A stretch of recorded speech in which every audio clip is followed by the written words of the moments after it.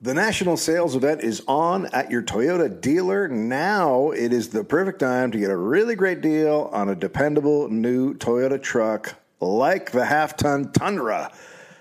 The Tundra is a workhorse. It's a powerhouse. It combines raw capability and premium comfort and advanced tech. It's everything you want. And with the available iForce Max hybrid powertrain, you can take electrifying horsepower farther than ever before. Or check out the new fully redesigned Tacoma. It has trail-dominating power. It's got a great style. The new Tacoma was born to make your off-roading dreams come true. And with the new available tech, this truck is getting better than ever. And look, when you buy a Toyota truck, you buy Toyota dependability, meaning your truck is going to keep its value for a long, long time. So visit your local Toyota dealer and check out amazing national sales event deals when you visit buyatoyota.com. Toyota, let's go places. God, you want to hit a dude? I'll do one bump. People say this is funny. Not Gary Gareth. Dave, okay. Someone or something is tickling people. Is it for fun? And this is not going to become the Tickling Podcast. Okay. You are Queen Fakey of Made Up Town. All hail Queen Shit of Liesville. A bunch of religious virgins go to mingle. And do what? Pray. Hi, Gary. No. Nicely done, my friend. No.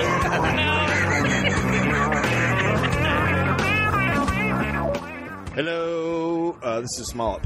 I'm in. It's a tiny dollop. Okay. That's why it's called a Smollop. First I've heard of it. I'm here with Gary Reynolds. Gareth, that's Welsh. And is it? Yeah, it is totally Welsh. And Gary. Or Gareth. Yeah, I'm sorry to be such a stick in the mud about this. It's my fine. legal name. Well. In the 1960s, small Japanese auto imports began to become very popular in the United States of America. I've read that. At that point, U.S. car makers were only building large cars. Right. They needed cars to compete with the small Japanese models. Okay. Ford President Lee Iacocca demanded a model that weighed less than 2,000 pounds and that would be priced at less than $2,000. The Ford Pinto was born. Oh, shit.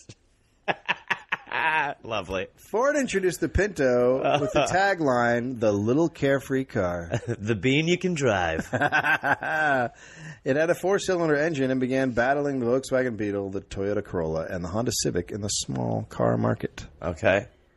The Ford Pinto went on sale on September 11th, 1970. Initially, only the body style available was a trunked fastback coupe. Okay. A hatchback became available on February 20th, 1971. Lovely.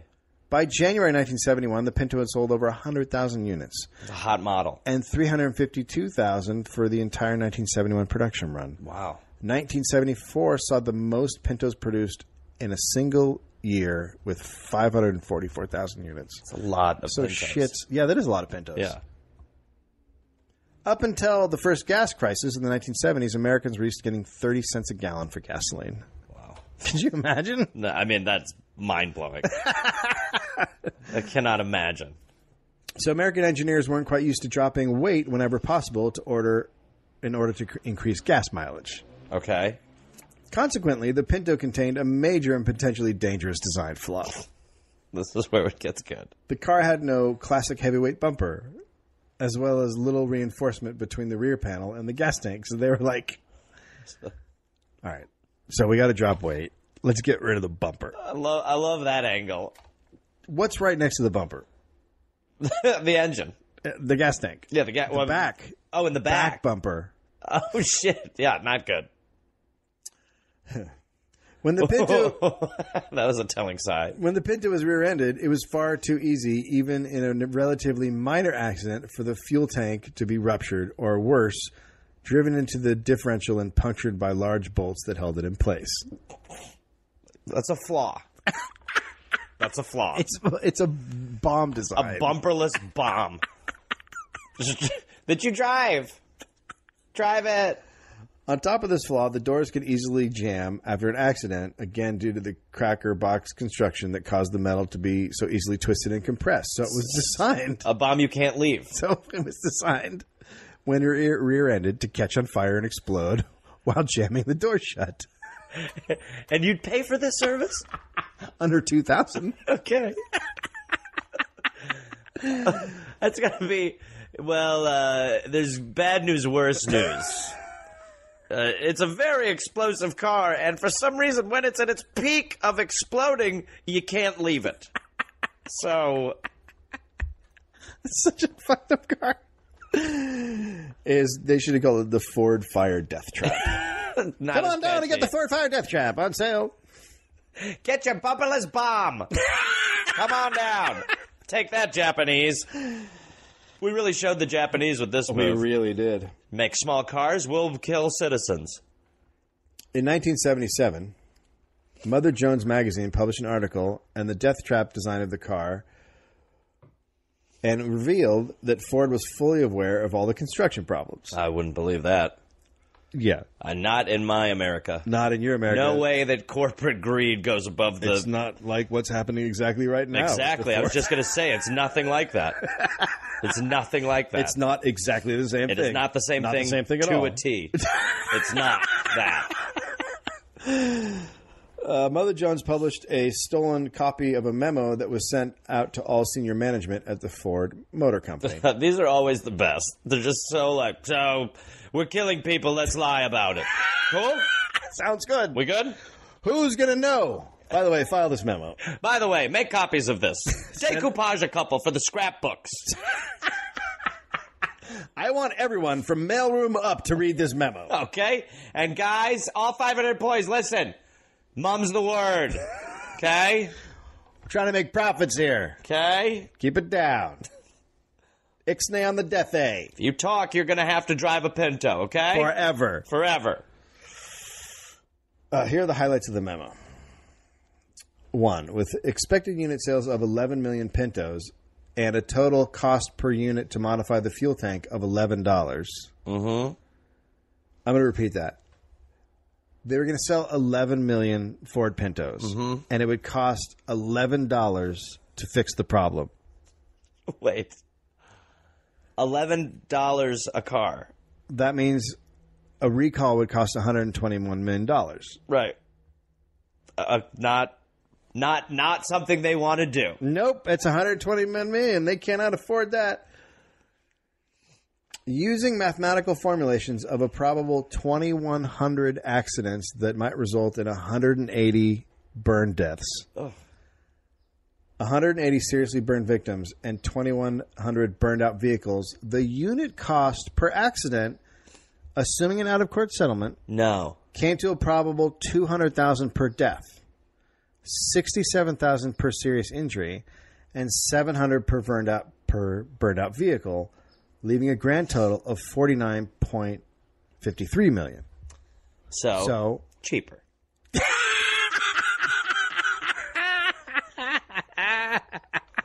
Perfect. Allowing the accidents to occur represented a net savings of $70 million. Ugh. Isn't it great when people I always think that just how do you get to the point where money means more than killing a ton of people?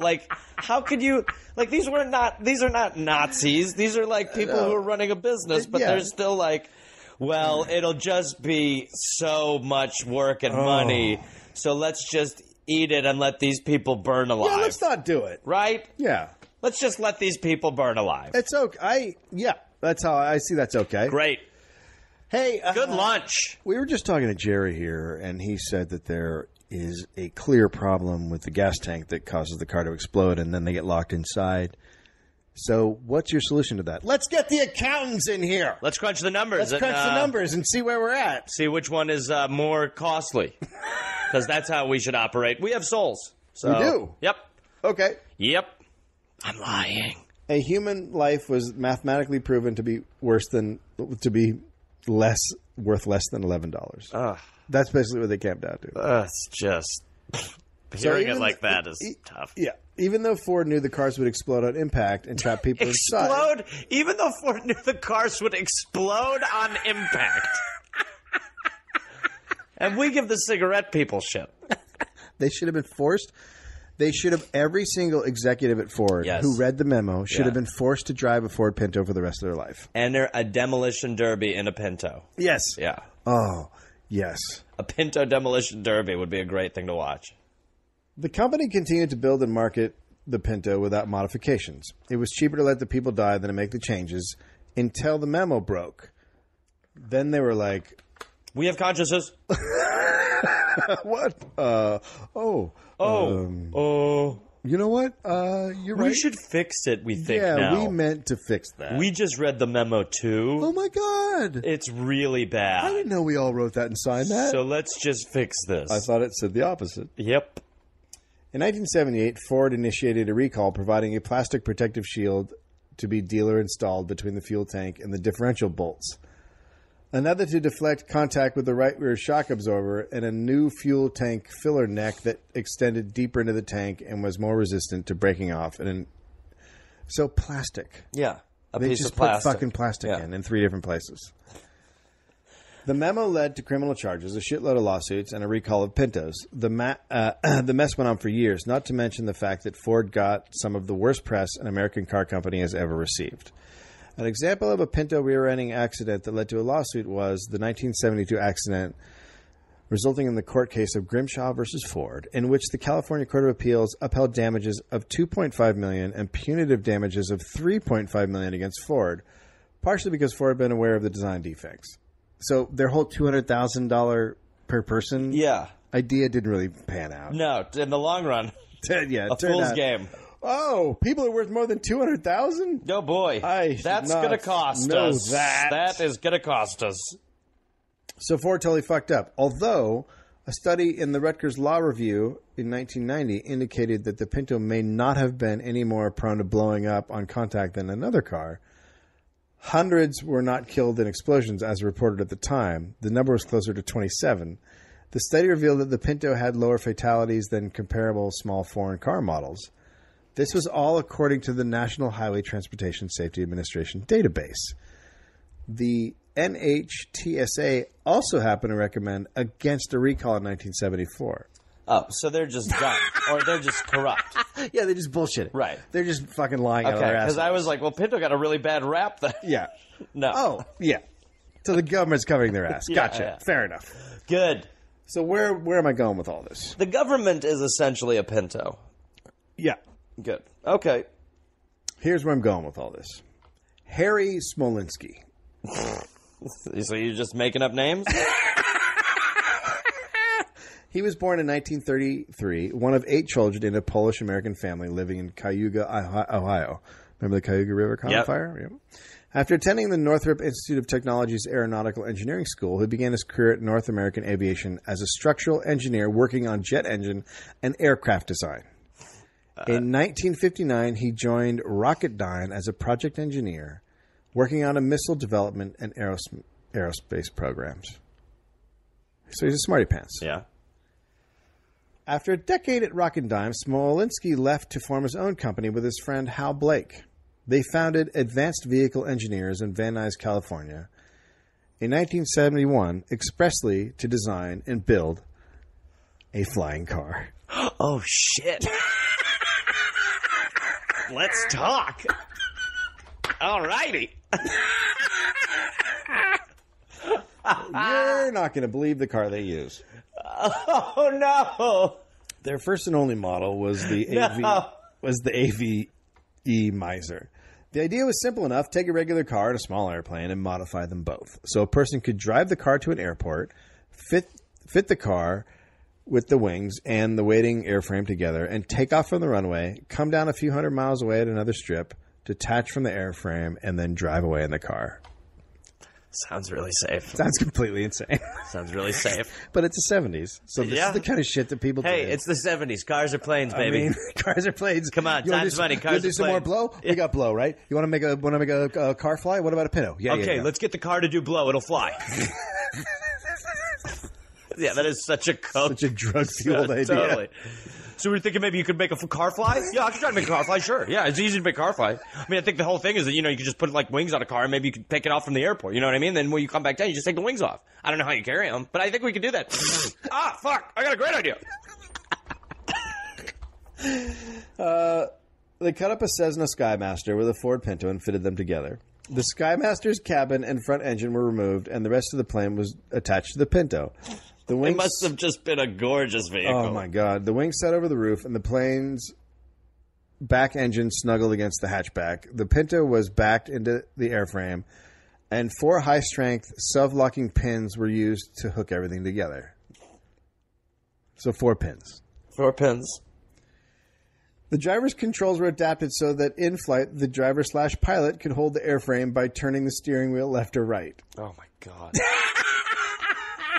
I mean, can you just imagine being able to have the full movement of a steering wheel in the sky? Yeah, fuck this, and you just go down. Like the idea of that any turbulence wouldn't completely kill you. Oh yeah, is insane. You could not. I mean, yeah, no steering with your knees. The forward flying Pinto's great. Just hopefully there's no wind. Yeah, the bumper would have helped the wind. Going up and down would be done by pushing and pulling on the wheel. I can't believe they. It's a great idea. It's a great idea. It's like a Curb Your Enthusiasm. Pedals to control the rudder were also installed, and all the flight controls inside the car were attached to the airframe through connections that ran underneath the driver's side of the car. It sounds very dangerous. Oh, it sounds horrible. The Pinto's dashboard was outfitted with flight instruments like air, speed, and rate of climb gauges, an altimeter, a directional gyro, fuel pressure gauges, a throttle, and a radio navigation equipment. And no bumper. The Miser could use both the car. Well, this is why he picked it, because it was light. Okay. And it's an American car, right? That's why he had to have picked it.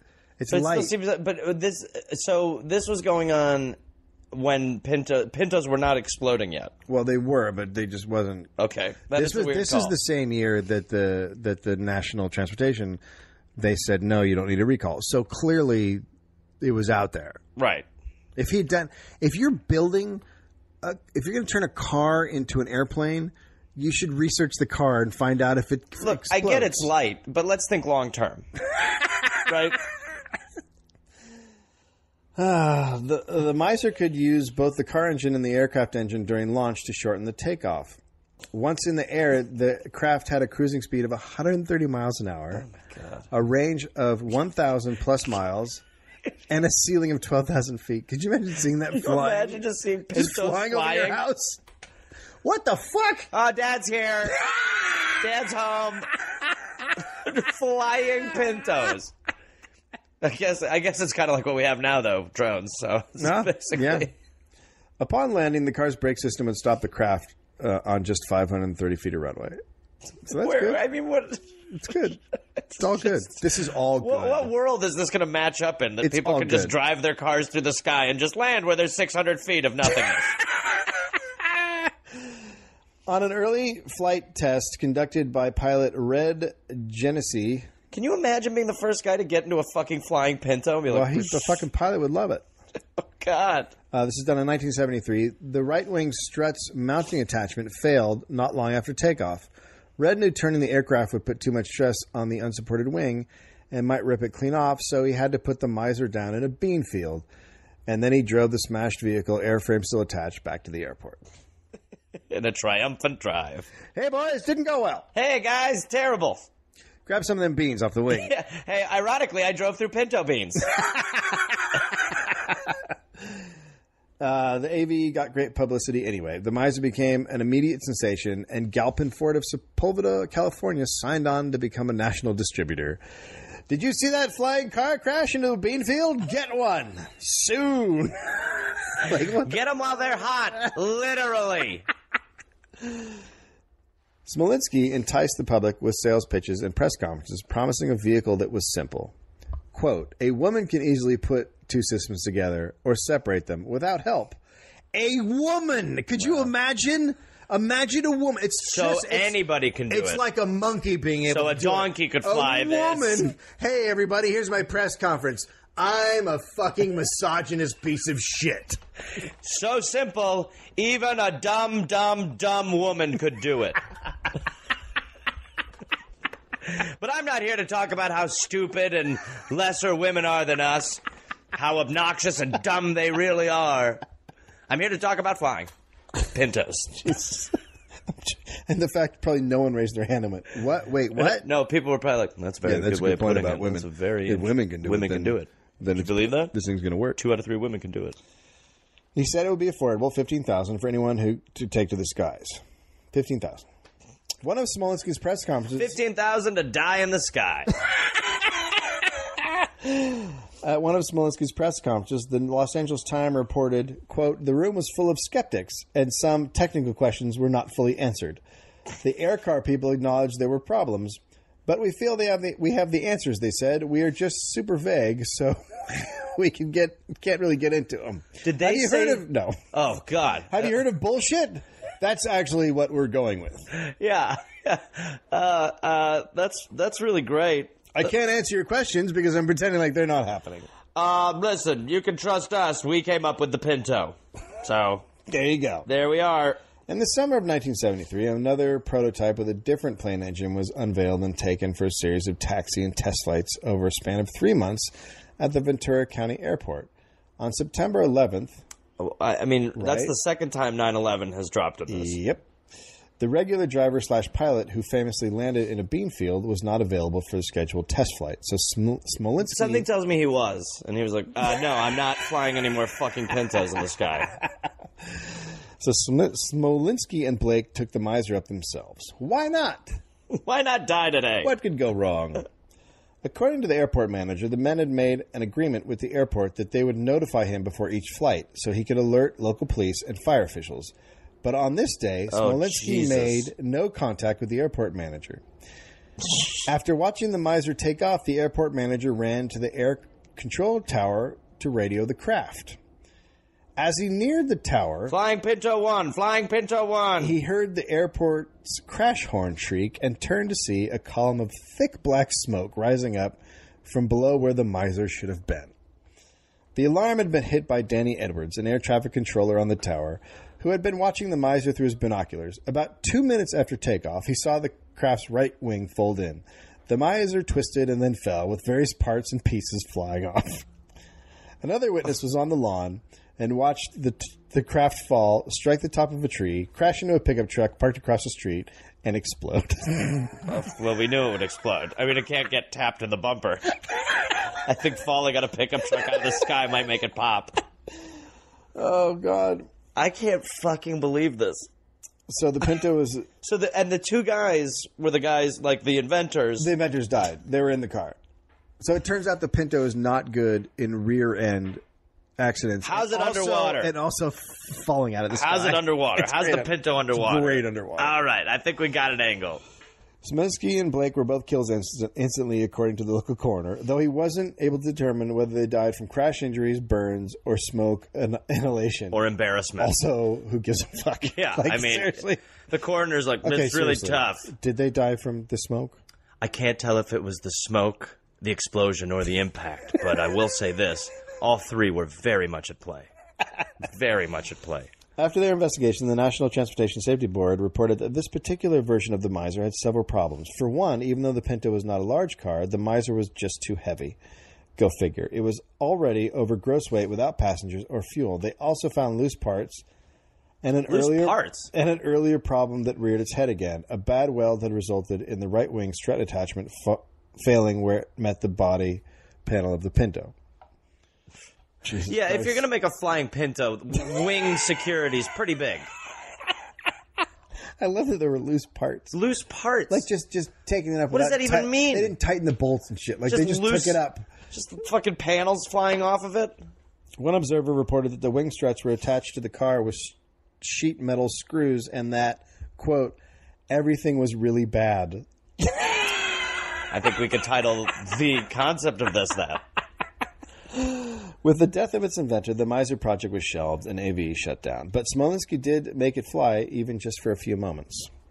What does? According to the to go. According to the New York Times article, according to a New York Times article in 2009, 11 companies are currently working on developing flying cars. Oh, good. Nice finish. How about that? Nice finish. A man tried to fly a Pinto. A man flew a Pinto. Well, there were flying Pintos. Yeah, there were flying Pintos. I'm going to find you a picture. Oofty goofty. So they did fly. It sounds like the earlier version was a good one. I'm really excited to see. Oh God, I have so much stuff up. But yeah, so clearly one landed in a bean field. Well, it sounded like they flew for like 3 months. Oh Jesus! Here comes. Oh my God! No, that looks like such a joke. That's real. I'll put it up on the page. What? Here's the newspaper one. What? I mean, yeah, that is not what I was picturing. No, it's worse. It's far worse. It is insane. Will you show me the first one again? Yeah. It looks like a bird took a car. It looked like a big hawk just picked a Pinto up. Holy shit. It is amazing. What? Yeah. Oh my God. It is, you would think that Pinto could maybe make it a little bit less Pinto-y, but that is how a flying Pinto should look. I thought it would look sleeker. I thought wings would be coming out of the doors. No. It looks like a big bird took a Pinto and is about to drop it in a nest. It looks like shit. It just looks like... It's just garbage. It is total trash. I can't wait. Oh, my God. Suck on that, Tesla. That is just so bad. Yeah. Oh, man. What a species. There you go. So that's a Smollop. Yum. Hope you enjoyed it. The national sales event is on at your Toyota dealer now. It is the perfect time to get a really great deal on a dependable new Toyota truck like the half-ton Tundra. The Tundra is a workhorse. It's a powerhouse. It combines raw capability and premium comfort and advanced tech. It's everything you want. And with the available iForce Max hybrid powertrain, you can take electrifying horsepower farther than ever before. Or check out the new fully redesigned Tacoma. It has trail-dominating power. It's got a great style. The new Tacoma was born to make your off-roading dreams come true. And with the new available tech, this truck is getting better than ever. And look, when you buy a Toyota truck, you buy Toyota dependability, meaning your truck is going to keep its value for a long, long time. So visit your local Toyota dealer and check out amazing national sales event deals when you visit buyatoyota.com. Toyota, let's go places. Oh, that's right. Before you listen to this podcast, I got to tell you about me, GarethReynolds.com. Stand up on the road. Please join me. I will be in Las Vegas February 26th, Salt Lake February 27th, February 28th, Denver. It's sold out. You messed up. I'll be in Wichita on February 29th, West Des Moines March 2nd, 2 shows. I'll be in Kansas City March 3rd, Springfield, Missouri March 4th, Tulsa, Oklahoma March 5th. March 6th, Oklahoma City. Dallas on the March 7th. Houston, March 8th. Austin, March 9th. San Antonio, March 10th. Lafayette, March 12th. New Orleans, March 13th. Then I'll be in Madison, Wisconsin on April 3rd. West Bend, April 5th. That's Milwaukee. Come on, it is. Then I'll be in Chicago. 2 shows, April 6th.